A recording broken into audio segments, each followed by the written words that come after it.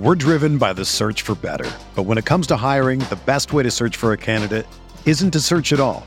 Don't search, match with Indeed. Indeed is your matching and hiring platform with over 350 million global monthly visitors, according to Indeed data, and a matching engine that helps you find quality candidates fast. Ditch the busy work. Use Indeed for scheduling, screening, and messaging so you can connect with candidates faster. Leveraging over 140 million qualifications and preferences every day, Indeed's matching engine is constantly learning from your preferences, so the more you use Indeed, the better it gets.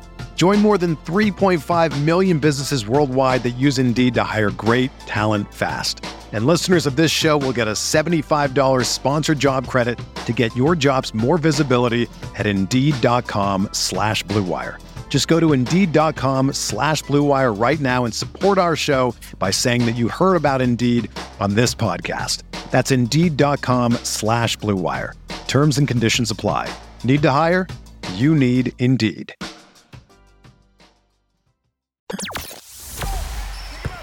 The hottest Knicks tape you'll find online. Knicks all day. We bleed blue and orange. This is Knicks Fan TV, your one-stop shop for the ultimate New York Knicks fan experience. Throws it down. News, rumors, debates, post-game live streams featuring live callers. Let's go Knicks, baby! And now, your host, CP, the NY Fanatic. All right, here we go. Salute to Knicks Nation. Special edition of Knicks Fan TV, man. This is an honor and a privilege to have my special guest on today. He's a Grammy Award winner, a Source Award winner, among many, many accolades. One of the best MCs to ever come out of this city. Queensbridge's finest, Mega Montana, a.k.a. The Realness, a.k.a. Call Mega, man. Welcome to Knicks Fan TV, man. Thanks for having me, my man. Man, I got to tell you, it's an honor to have you on. I remember back when The Realness came out, The Testament came out. I was a senior in high school, just starting to drive, so you got the system amped up and the new Mega drop, and you just never know who you might meet later on in life, man. No doubt. And that's over 20 years. So it's amazing to have you on because we didn't even connect through music. Well, through the speakers, we connected, but we connected through the Knicks. Facts. Through Knicks Fan TV, man. Yeah, So yeah. I appreciate the support, man. Likewise. I love what you're doing.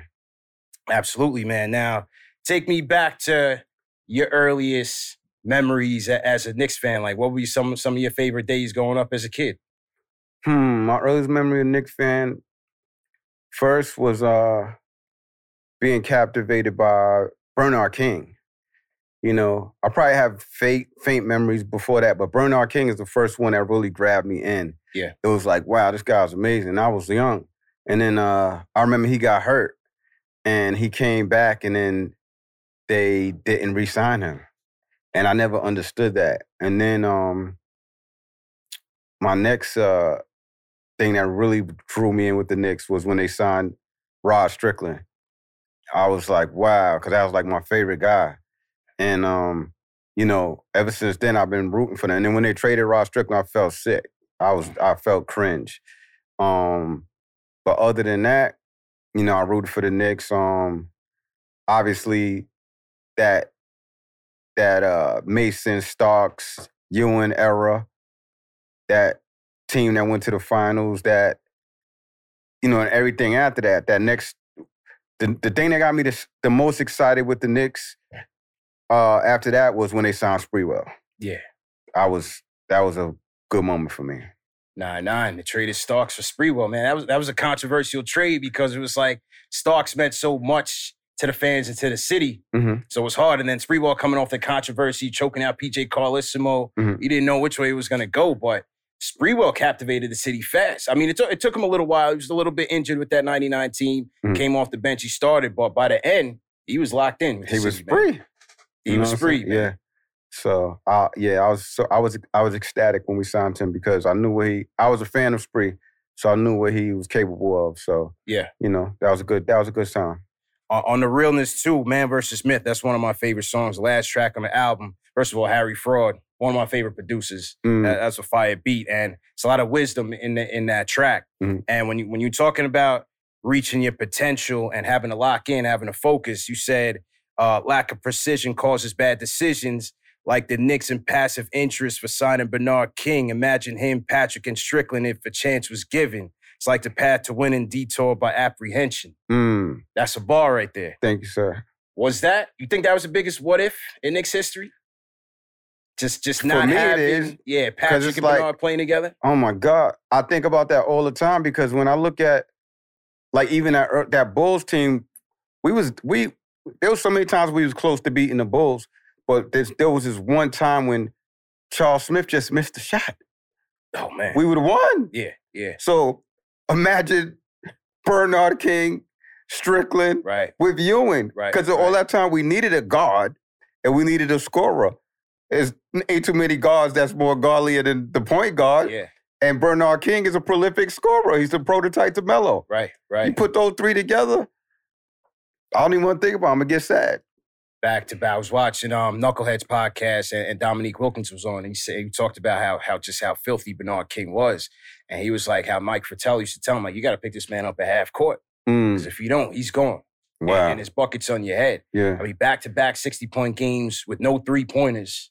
Word. Crazy. Yeah. It's just crazy. And I think it is the biggest what-if in Knicks history, man, because 84-85 season, he has a knee injury.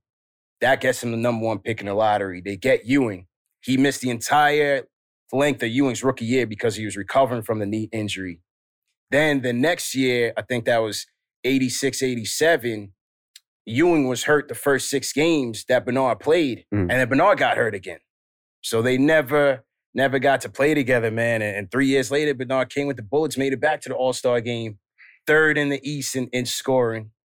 It's a tragedy, man. Yeah. Then they traded Strickland. They traded Strickland February 1990 because he wasn't satisfied with the playing time, man. I don't blame him. But they drafted Mark Jackson in Strickland's same draft. I know. I love Mark Jackson too, but Strickland was just different. Mark was good too, but Strickland was just different. Yeah. So, they was both great, but they could have found a way to make that work like we did with Frazier and Earl. Who was the best basketball player you ever seen come out of New York City? Whoa, that's a tough question. The best basketball player from New York City, for me, being a basketball fan, Kareem Abdul-Jabbar. Yeah. I mean, he was the most winning basketball player in history. He won more than Jordan did. Yeah. Jordan was a prolific college and NBA guy. Kareem won in high school, college, NBA. I mean, he's been retired for over 30 years, and his points total just got passed last week. Yeah. So that tells you how prolific he was. He never scored 3-pointers. He was a center. Centers don't even have longevity. He lasted. Like, he played late in his career. He was an all-star still. Yeah. So I'm definitely going to go with Kareem. What about players that you've seen? I mean, you came up in the point guard era, right? Mm-hmm. And Mark Jackson, Kenny Anderson, Strickland, Kenny Smith. Who would you think was the best of that group? Strickland's my favorite. Yeah. So I'm biased. I seen Kenny Anderson play. He was spectacular. I've seen other guys that didn't make it to the NBA that was good, but my favorite out of all those guys was Rod Strickland, 100%. 100%, man. What do you think about today's team? At the time of this recording, 6 games over 500, 6th in the East right now. Okay, we're going to get deep. Yeah. Me and you've had this conversation last year. Absolutely. I told you, and I quote, and you might remember this, I like our young core. I hope they don't trade them. Yeah. I seen the potential in them. I like this group. I really think RJ has to step it up or he's going to have to be a trade commodity. I think if we would have got Mitchell, this team would have been a threat. So you kind of regretting the Mitchell trade? I'm kind of regretting not getting Spider-Man. If you put him with Brunson and the way Julius is playing and the way and I love that Hart acquisition. Yeah. I love that. Was a big coach. Yeah. So I just need RJ to we need consistency out of RJ. And the first few years, he does grow every year, but he also has a relapse every year. Right. So it's like the negatives, erase the positives sometimes with him. So I just need him to lock in. I like Sims. What the Knicks lack right now that I noticed, we don't have development. Like, we need somebody to, especially those bigs, because we have a few bigs that are good. Yeah. Remember, Houston, they hired Ewing as a big man developer. Yeah. And they had Akeem also. Right. So you had guys like Yao and some of those bigs that benefited from having tutelage of Akeem and Ewing. Yeah. So who's guiding these guys? We don't seem like teams have a big man coach these days. Yeah, we need that. We need that. Everybody's abandoning that because they're thinking of the small ball game, but just think of fundamentals and teach them that, and they'll adjust it. So I like our team. I just think we need a little tweaks. I love Brunson. I said that when they first signed him, when people was bugging out. I like the acquisition of Hart because life, not just basketball, life is a chemistry thing. Hart and Brunson have chemistry. Right. So that's going to benefit us. And they like playing together, and they both go hard. Yeah. Like I said, RJ, we just need him to go hard. Julius Randle, I like Julius Randle. I just don't like Julius Randle trying to be a point forward. Yeah. It's never worked. Don't do it. It's never worked. And I need him to defer. Learn to defer to Brunson, especially in those clutch moments, because Brunson has gotten us out of a lot of situations. Yeah. So let him defer a little and keep playing his game. If Julius study Ainge and Duncan, he'll be a problem. He's already nice. Yeah. But if he grows in some of those areas, he'll be a beast. Yeah. You know what I'm saying? Our center. Yeah, what do you think about Mitch? I like Mitch, but he's always hurt. My only two issues with Mitch, I like his defense a lot. My only issues with Mitch, when you look at the box score, he might have a decent amount of rebounds. He's going to do his blocks, but I need you to get more than 8 points a game. Yeah, that's usually the average. Yeah, that's usually the average, right? Yeah, right. I can't. You can't be that guy with 8 points a game. Yeah. Like, Doug it, dude. You got to get some more points. Get a double every game, Mitch. That's all I need from you, and to stay healthy. But I blame our coach for that too, because first of all, he gives these players too many minutes. If we're blowing a team out, go to the bench. There's no need for Brunson to be playing 40 minutes when we're up 20 and the game is almost over. Right. And there's no need for Mitch to play those minutes. And if people are coming off of injuries, work them slowly back in. Let him, if you used to play 30 minutes, but he just came off an injury, let him play 25. Let him work it up. Yeah. So we just need to, we need that balance. If he balances the minutes, and my other gripe with the coach is, from a business perspective, you don't utilize your bench the right way. If you got guys on the bench, first of all, me seeing D Rose on the bench, I think that's so disrespectful. But I'm giving Tibbs the benefit of the doubt. I think on the low, he might be saving him for the playoffs. Could be. Insurance policy. I hope that's the case. Because Rose basketball IQ is off the charts. So we need somebody like him in those big moments. And there's games when we play against elite players.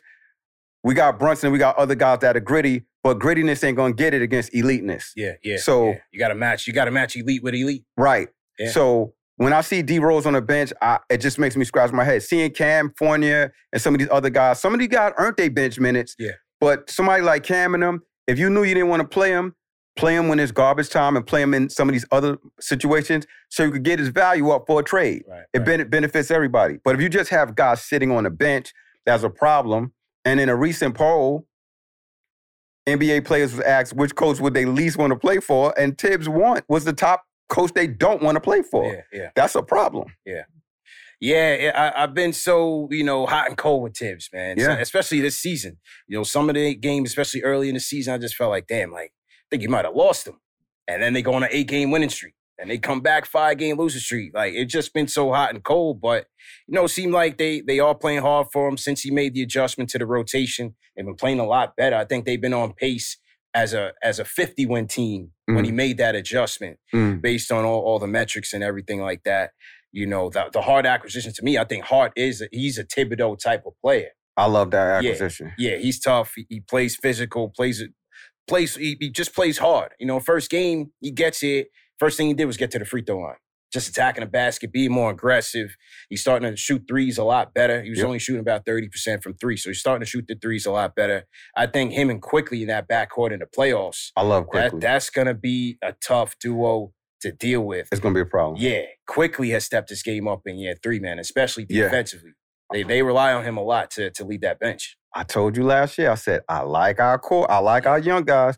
Because at the end of the day, if you trade the whole house for one guy, you still got to replace all these guys. Yeah. There's not necessarily a replacement for what Quickley is giving us. You know what I'm saying? So let's just home grow some talent, which we're doing. We got some good pieces. We get one more star, the Knicks is really over the top. But I think that's why the Mitchell trade was so hard for me, because number one, I wasn't really trying to see them trade RJ just yet. Like number 3 pick, homegrown talent. And even though he doesn't have elite skills or athleticism, I just felt like through his work ethic, he's just one of those guys that will figure out a way to be productive. Now, it hasn't come along this year, but I was just a little bit leery to trade him. And then you might have had to attach Quickley in that trade, plus multiple picks. So then, you get Mitchell and with Brunson and Randall, you formidable. But you're just not sure what you could build with after that once you gave up all those pieces. So it was a tough trade to make. But I like where they are right now. Me too. I like where they are. 6 games over 500. They got a chance to crack the top 4. And I think that's the sweet spot for me. You want to be able to see like a Cleveland in a 4-5 matchup. So I don't think they're at the top tier with the Bucks, Celtics, even the Sixers. But I think that Cleveland 4-5 might be able to make some noise, man. What do you think? I totally agree with you. I totally echo those sentiments. Yeah. And I'm excited. Yeah. And with the Rose thing, like clearly from a skill-wise, he's taking a step back, right? Father Time catches up with everybody. But I thought there were games where his experience, the experience that he has up here as a former superstar could have helped him. Exactly. I think it could have helped him. So, you never know. It might be an insurance policy for the playoffs, or if somebody get injured. They went through the whole trade deadline, didn't trade him, didn't buy him out. So it seemed like you want to be here anyway. I commend him for his sportsmanship and his leadership. Yeah. Because he's showing players how to do it the right way. And you and me both know this is warm-up. This is warm-up. The playoffs is the real season. Yeah. And the playoffs, this is checkers. The playoff is chess. Right. Every game is going to take thinking from the coaching to the players. And that's where I think Rose will be formidable, especially if you consider what we did in the last playoffs. Rose was the MVP of the last playoffs. Yeah. He came up big. You know what I'm saying? Because he's been there, and the game slows down right in the playoffs, and that's his forte. So let's see what happens. If we make it to the playoffs, I love Brunson though. Don't get it twisted. I love Brunson, but after Brunson, what do we got? I like Quickley too, but Quickley's a combo guard. Yeah. So I like Quickley, but we need Rose in there. Let's mix it up. Let's mix it up. Out of everybody, and I even like Fournier. Not all the time, but in some mixed matches, especially with his height, we could use him against some of those short 2 guards. Yeah. And for defensive purposes, sometimes, even though he sucks at defense, he has the length. You know what I'm saying? So, like I said, I love Hart, and I like our chance. I like our chances just from that Hart acquisition alone. That was big. That was major. Yeah. And I hope they get the last Villanova guy that was part of their big 3 next year. Yeah, Mikal Bridges, right? If we get him, when he went to Brooklyn, man, I was like, damn, because the Knicks and the Nets never do business. Yeah, man. That's tough. When's he a free agent? He just got a bag. Oh, did I go? Yeah, he just got a bag. So that was the thing. When he went to the Nets, man, I was like, because they should have drafted him. They had a chance to draft Mikal Bridges. They drafted Kevin Knox. Mikal Bridges was a slam dunk pick in that draft. When you watch him in the Big East tournament, you watch him in the NCAA tournament. The Knicks needed a 3-and-D wing that year. He could solve a lot of their problems, man. A lot of our drafts. If this was the Knicks end game and we could get those Infinity Stones and Time Stones, we'd be good. I'm telling you. Because there's a lot of mistakes we made in the draft. The biggest mistake in the draft in the last 20 years that nobody wants to admit, Walsh was the biggest dud. In that draft, when Steph Curry came, first of all, Y'all let everybody in the world know that we was going to get Steph. Right. They played their card. They put the cards on the table. So people that don't like us out the gate was going to try to screw us. And then where he messed up at, I know you probably remember because you know your stuff. Washington was offering us the number 4 pick for I forgot the guy. You could look it up. Yeah. They was offering us the pick. If he would have did that trade, we'd have been able to get Steph Curry at number 4. And they got Jordan Hill instead, man. Jordan Hill. Yeah, DeRozan was out there, and they went with Jordan Hill, man. It's a lot of bust, man. What about Frederick Weiss for Ron Artest, man? Where were you when that went down, and what was the reaction from Queensbridge, man? I probably was I think the whole Queensbridge thought he was going to the Knicks. We probably was happy and excited, and it was definitely a downer that day. That was like a gray cloud was over the hood. It probably was sunny outside, but a gray cloud was over the hood. And the funny thing, if you look in, I don't know if it's the Daily News or New York Post, Ron's first basketball game, they mentioned me in the article because I was there. I was at Ron's first games. So I flew out to... first games with the Bulls? Yeah, when he played for the Bulls. Okay. So after he got drafted, obviously, it wasn't the Knicks. So when he played for the Bulls, I flew out there and I seen his first games. But I was like, I thought he was going to... Everybody thought he was going to the Knicks. Wow. So that was like, wow. That's crazy. And then when we do get him, it's late. And then he leaves. Because remember, he had another year on his contract. He asked him out. But if he knew that we was going to get Phil, he said he would have stayed. He would have stayed. Well, could have been another what if, man. That's what we're doing is going through what ifs, man. And we're talking to the legend, Cormega. His album, The Realness 2, is available now on all streaming platforms, so make sure you check it out. What was your early, just coming up in Queensbridge and watching a guy like Ron Artest out there putting in work? Like, what was your early impressions of him as a player? Ron Artest is like one of those Rocky movies. Like, when you see Rocky, he wasn't technical. He wasn't as savvy as some of the other boxers. He was all heart, grit, and devotion. They could make a Rocky movie by Ron Artest. I'm telling you, no exaggeration. It'll be a day like it's freezing outside and nobody's out except hustlers and people who shouldn't be outside. Ron is outside shooting a basketball. It's raining, it's cold, you're not comfortable being outside. Ron is outside shooting a basketball. His father, if they do a movie by Ron Artest, his father will be the co-star. His father will be one of the main characters in the movie. His father trained him vigorously. And Ron is the epitome of where hard work will take you further than talent. Because there were people in the projects that was better than Ron. But they didn't work as hard as Ron. They didn't want it as much as Ron. So he became better than everybody. You know what I'm saying? So that's what I remember about Ron. Dedication, grit. Like, you'll be looking at him like it's crazy. It's snowing outside. Why is he outside shooting a ball? And then when you see him, lifting that championship trophy, it all makes sense. It all makes sense. You know what I'm saying? So that's what I remember.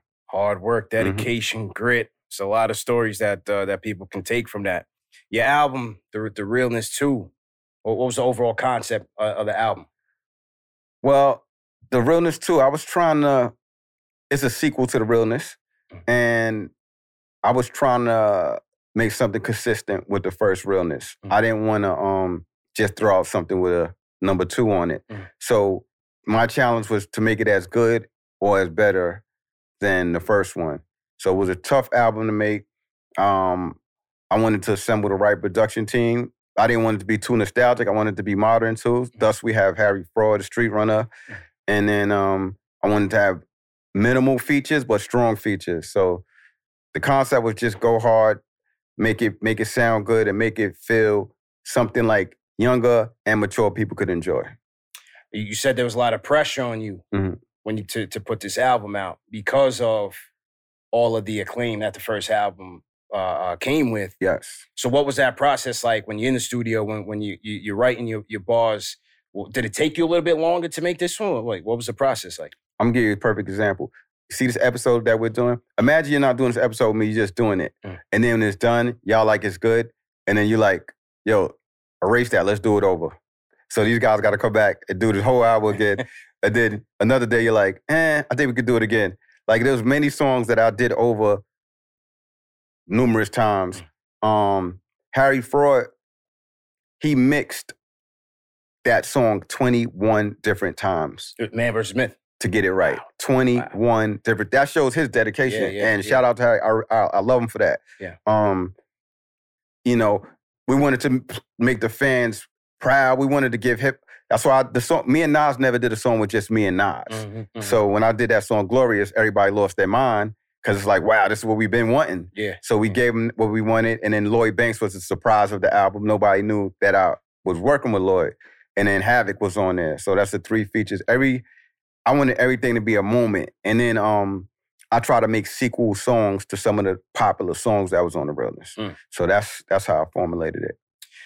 Making Glorious had to have felt good to make that song with Nas, just based on the history that y'all had. You know, you were close and you fell out, then you came back closer again. You won a Grammy with him, so it had to be rewarding to make that track on, because you say you guys never made a track like that before. Yeah, it was definitely rewarding. It was rewarding for the fans, and it felt good for me. I did that song mostly for the fans because his friendship means more to me than anything else. Like, you know what I'm saying? Like he got a big show this week. I didn't even call him up to MSG. Yeah. MSG. I didn't call him up to see if I'm going to perform or stuff like that. You know what I'm saying? Because he's my friend. I don't want it to seem like a lot of people in this industry, their relationships with you be with an agenda. Transactional. You know, right. I don't want transactional friendship. I want him to know I'm your boy, like from the heart. Yeah. Like if I perform with you or not, you my man. If we do music or not, you my man. Like as long as we good, we good. All that other stuff is, so that was important to me. But the fans wanted me and him to do a song forever. And it felt good. And seeing the reaction from people when it came out, it was beautiful. That's dope, man. That's dope. You know, when you talk about yourself, you talk about Nas, some of my favorite artists, you, Nas, I look at Styles, Lloyd Banks. How do you, because you 50, how old are you, 50? 68, man. No, man. I'm 68, look it up. Huh? I'm 68. No way. Huh? No way. Wolf the engineer said no way, no chance. Look it up. Look it up, and then we'll talk on the next episode. All right, we're gonna talk in the next episode. But the point is, when I look at you guys and I see that the blade is still sharp, man. And when I listen to, and it's no knock on the newer music, but the art of storytelling is missing, in my opinion. It's missing. I look at the newer music, just me personally, as you know, something I can rock to at the gym, or if I'm hooping, or if I'm out at the club or something, you know, it's a little vibe, but the storytelling is missing. How do you stay consistent? Even though you took a little bit of time off in between albums, how do you stay consistent? A Jedi is a Jedi. Like, a lot of these guys rap for money. Or they became rappers because they was too lazy to get a job and too scared to hustle in the street. Rap looks easy to people.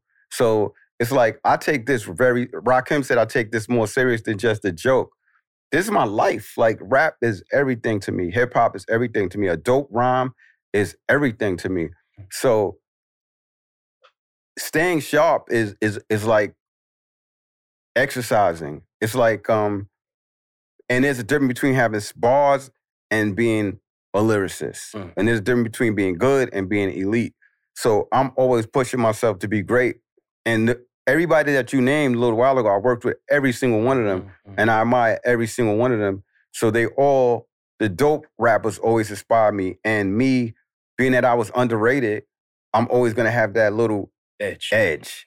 So it's like I'm trying to prove to the world that I'm just as good as anybody. I'm not saying I'm better than anybody, I'm just as good. You can put me on a song with any rapper that ever existed, and I'll be able to hold my own. That's what's up, man. What would you say is the difference, 20 years between Realness 1 and Realness 2, what was the difference between Cormega then and Cormega now in writing those albums? Much less profanity. I barely use profanity on my music. Family show, no doubt. You know what I'm saying? I barely use profanity on my music, especially words that offend women. I'm a father now. I didn't have any children back then. And I know who I am as an artist and as a man. When I made The Realness, I didn't have nothing out. I didn't even know the multicultural impact of rap. In other words, like, when you come from the streets, sometimes you can't see past those buildings. So I didn't know people of other races and cultures listen to me.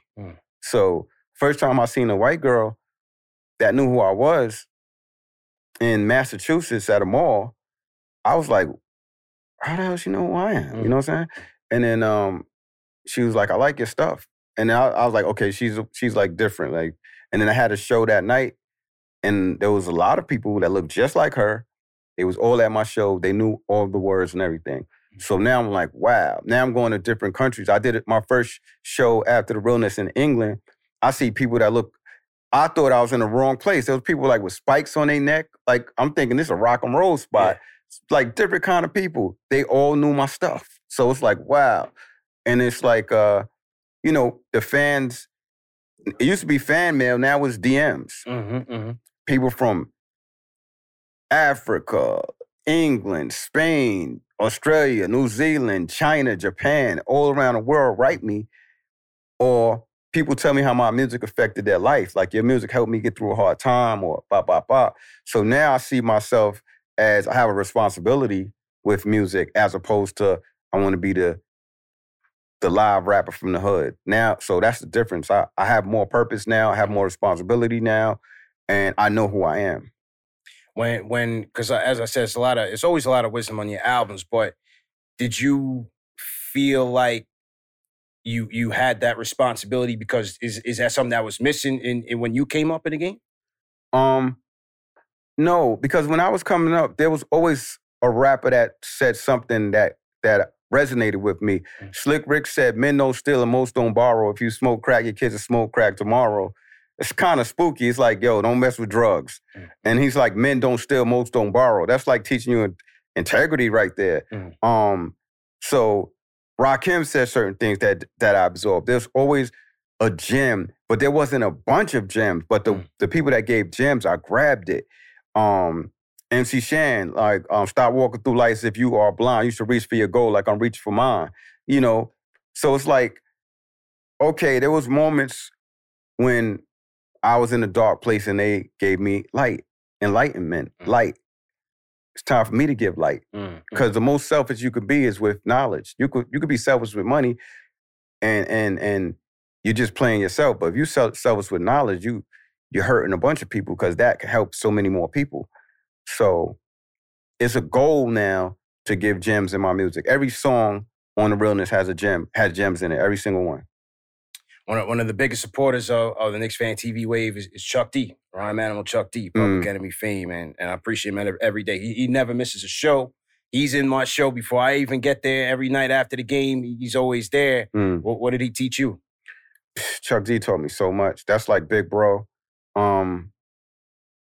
Chuck D once told me something like, he's like, your music is like God, or something like that along those lines. And he said it to me, and it almost made me want to cry. Like, cause it's like Chuck D is like everything to me. It's like, you know, it's like when your idol's acknowledging you.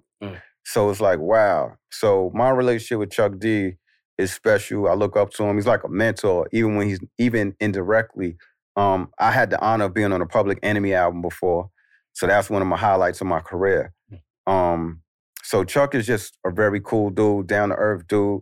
I learned a lot from Chuck just from watching, you know what I'm saying? He leads by example. He's never embarrassed us as a people, as a culture. Yeah, that's a fact. So he's a very iconic and integral part of my life and my culture. We're talking to the legendary Cormega. His new album, The Realness 2, is out on all streaming platforms, so make sure you guys check that out.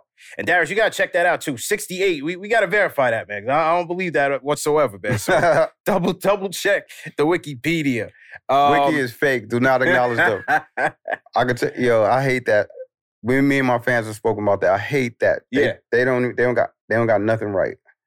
So, speaking of fans, in past interviews, you talked about how in the earlier days of promotion, how you would connect with fans. Talk a little bit about that, because obviously the platforms have changed now in the Instagram era, Twitter, YouTube, and all of that. Talk about some of your early days of how you connected with fans and what you're doing now.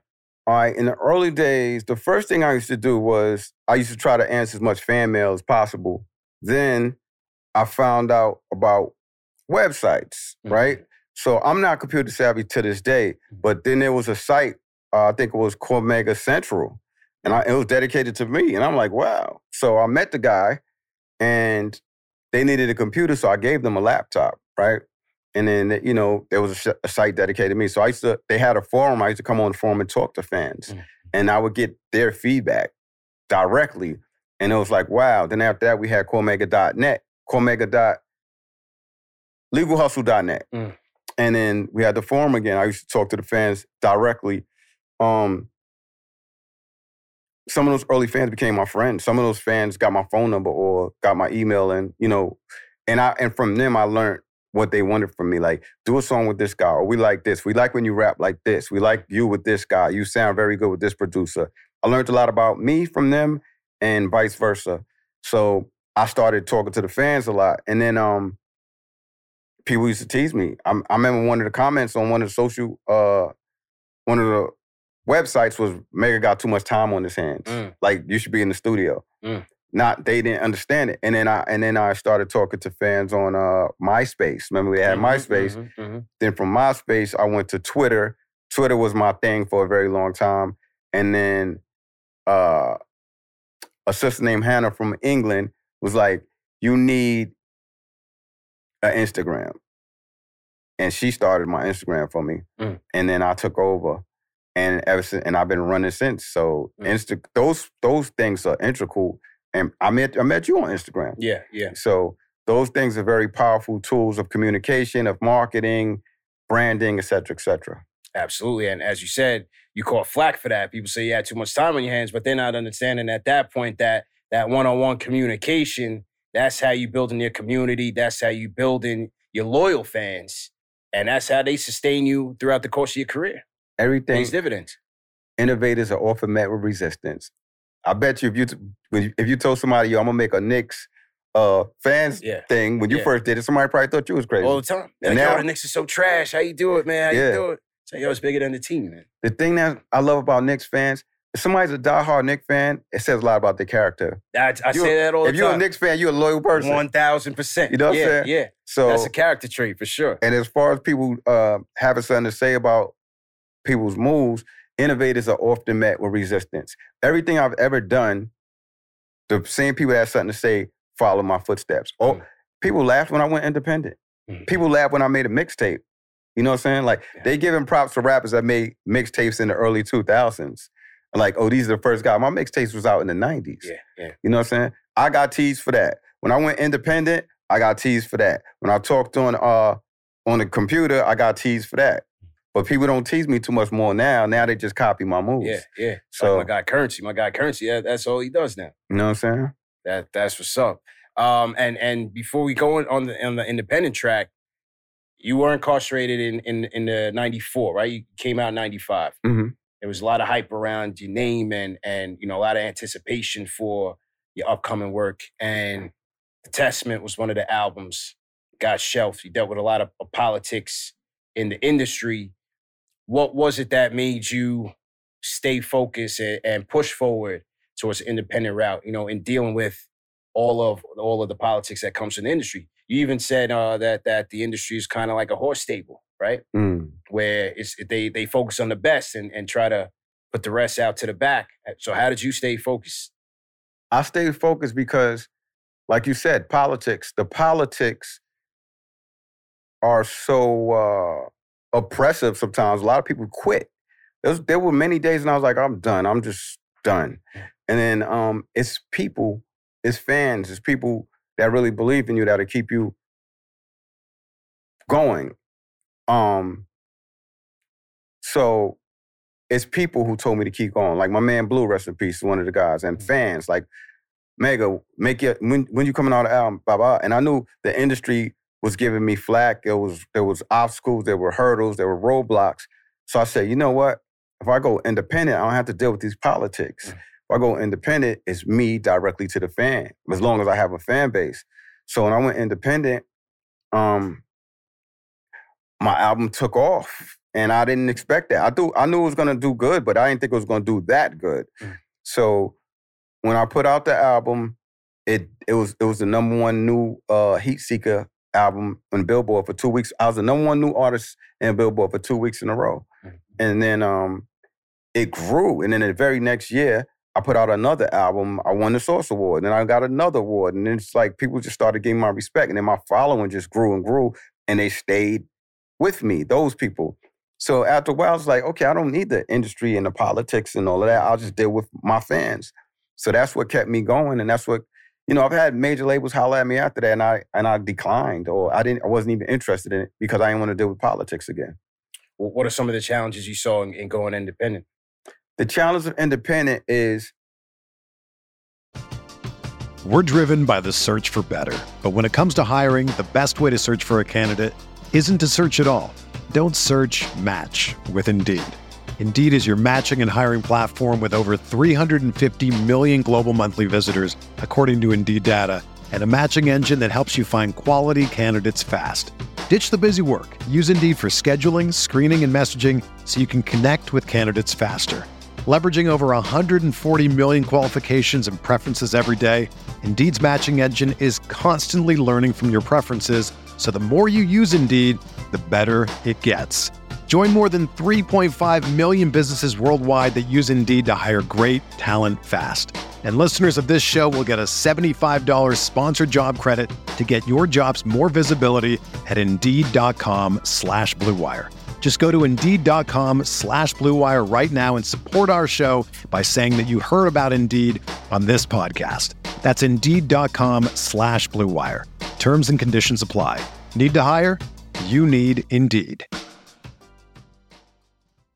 If I would have applied myself, I could have gone to the NBA. You think so? Yeah, I think so. But it's just like, it's been done. I didn't want to, I was like, I don't want to be a follower. Hi, I'm Jason Concepcion. And I'm Shea Serrano. And we are back. We have a new podcast from Wondery. It's called Six Trophies. Woo! And it's the best. Each week, Shea Serrano and I are combing through all the NBA storylines, finding the best, most interesting, most compelling stories, and then handing out 6 pop culture themed trophies for 6 basketball related activities. Trophies like the Dominic Toretto I Live My Life a Quarter Mile at a Time trophy, which is given to someone who made a short-term decision with no regard for future consequence. Or the Christopher Nolan Tenet trophy, which is given to someone who did something that we didn't understand. Catalina Wine Mixer trophy. Ooh, the Lauryn Hill You Might Win Some But You Just Lost One trophy. And what's more, the NBA playoffs are here, so you want to make 6 Trophies your go-to companion podcast through all the craziness. Follow 6 Trophies on the Wondery app or wherever you get your podcasts. Listen ad-free right now by joining Wondery Plus.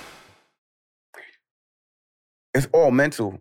It all depends on how your mental fortitude. Mm-hmm. Like if you go independent, you're not going to have the visibility as somebody on a major. Mm-hmm. You're not going to be the household name like somebody on a major, unless you have a machine behind you. So a lot of the things that major label artists were privy to, I would have to work extra hard for it. But I was willing to work extra hard. They made me work that hard, period. Up to that point in my life, I might as well keep going. So I knew I wouldn't be on the radio as much. I wouldn't be on TV as much. I wouldn't have everything everybody else have. But if the music is right, I would have my fans. And if you look at mainstream artists, they don't have longevity, a lot of them. They'll have,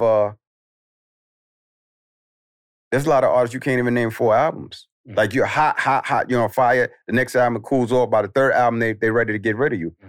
So it's like, I kept feeding my core audience exactly what they wanted. I never deviated from what my fans wanted. And then it grew and it grew. And it's like, if you look in Billboard, I could show you Billboard, copies from Billboard where I was on top of the Migos as far as like numbers on the Billboard. It wouldn't be like that now, obviously. But, you know what I'm saying? They got the machine behind them. I never got the machine behind me.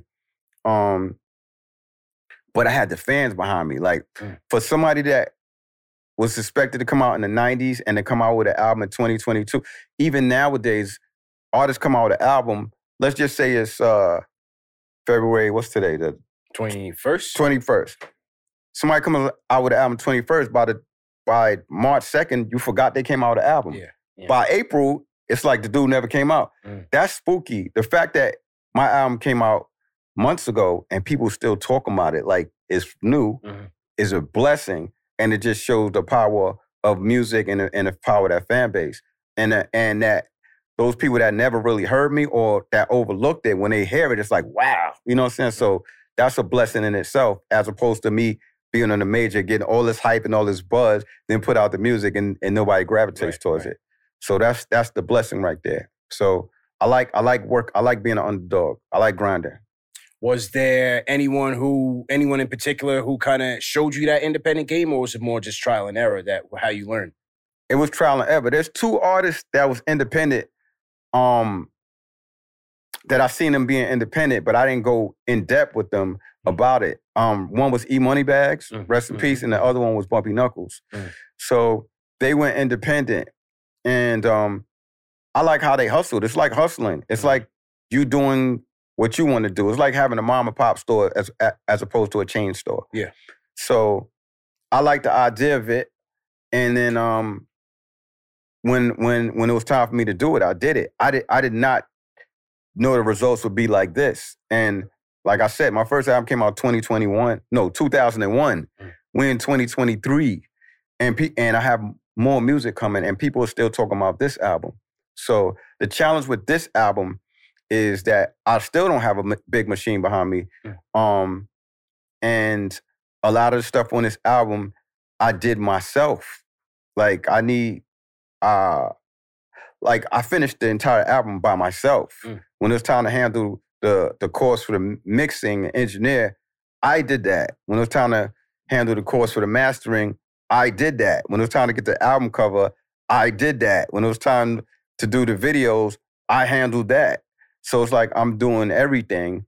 So it's like with the buzz that this album has, if I had a machine behind me, it would be even bigger. But with the blessing of the fans and God, I'm here still. And we just shot another video the other day. That's what's up. And then in terms of upcoming work, anything you have coming up? Yeah. Your guy that you spoke of, Holly. Yeah. Me and Harry Fraud, we have a beautiful album together. It's the most unique album I've ever done. It doesn't sound like The Realness. I could say I was trying to channel The Realness 2. I was trying to channel The Realness of the original one.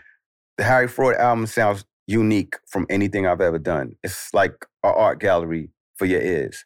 Me and Havoc supposed to be working on a project. We have a couple of songs done. We don't have as much as me and Harry Fraud.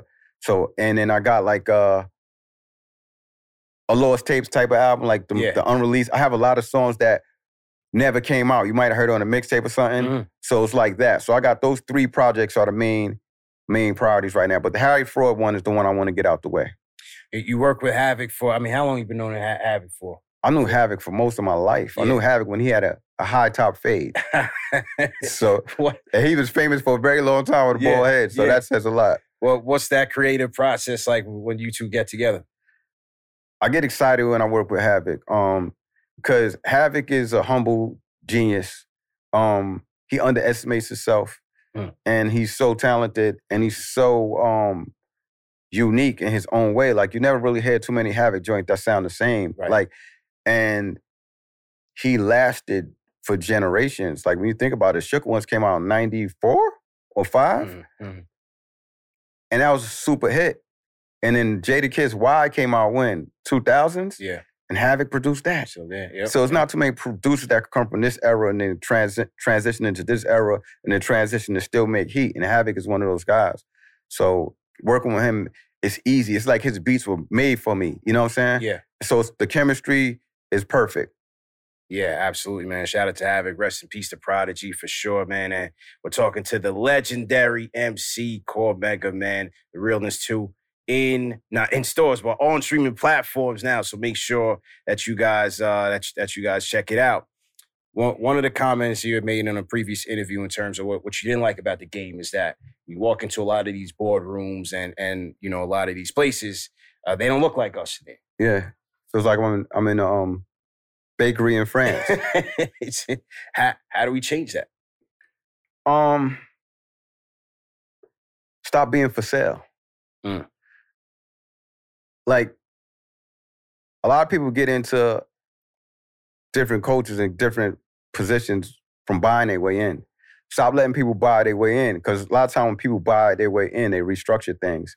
And the guys that were our gatekeepers and our foundations, they get pushed to the side. One of the names you mentioned earlier was Chuck D. His name should be mentioned amongst the greats. His name should be mentioned way more than it is. Absolutely. But when you start speaking of knowledge of self and upliftment, then people try to mute that sound.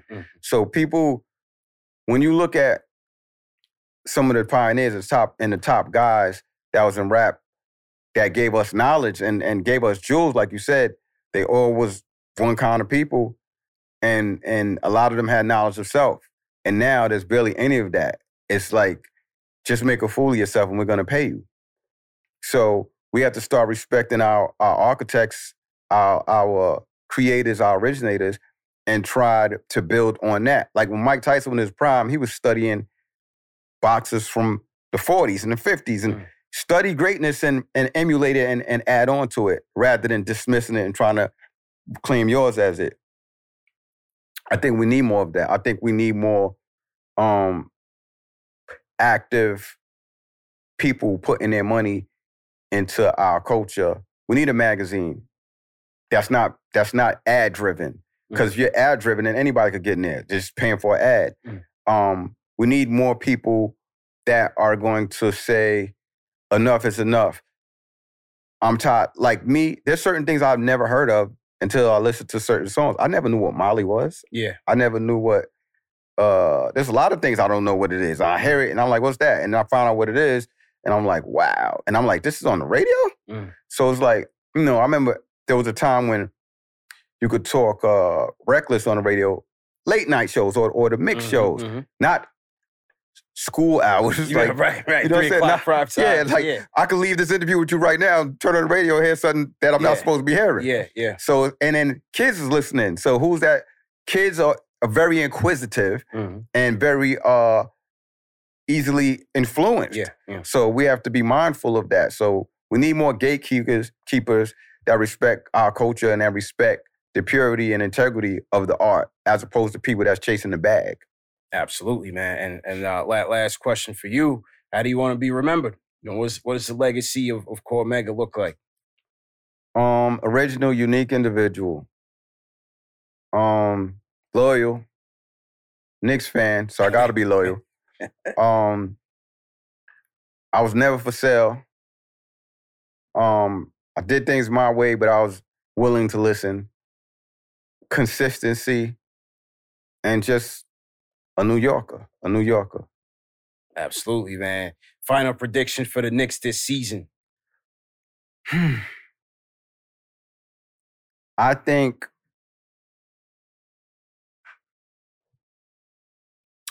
Knicks gonna make it to the third round. To the Eastern Conference Finals? I think the Knicks might make it to the Eastern Conference Finals. Conference Finals. There it is. Wow. Okay. So maybe it's a Knicks Celtics Eastern Conference Finals. Bring it back to the 80s. I like our chances because everybody else that's in the East, I think we've beaten everybody that's good in the East this year. Except maybe, did we beat Milwaukee this year? That's what I was wondering. Did we beat Milwaukee? Because last year we beat Milwaukee a couple of times. Yeah. I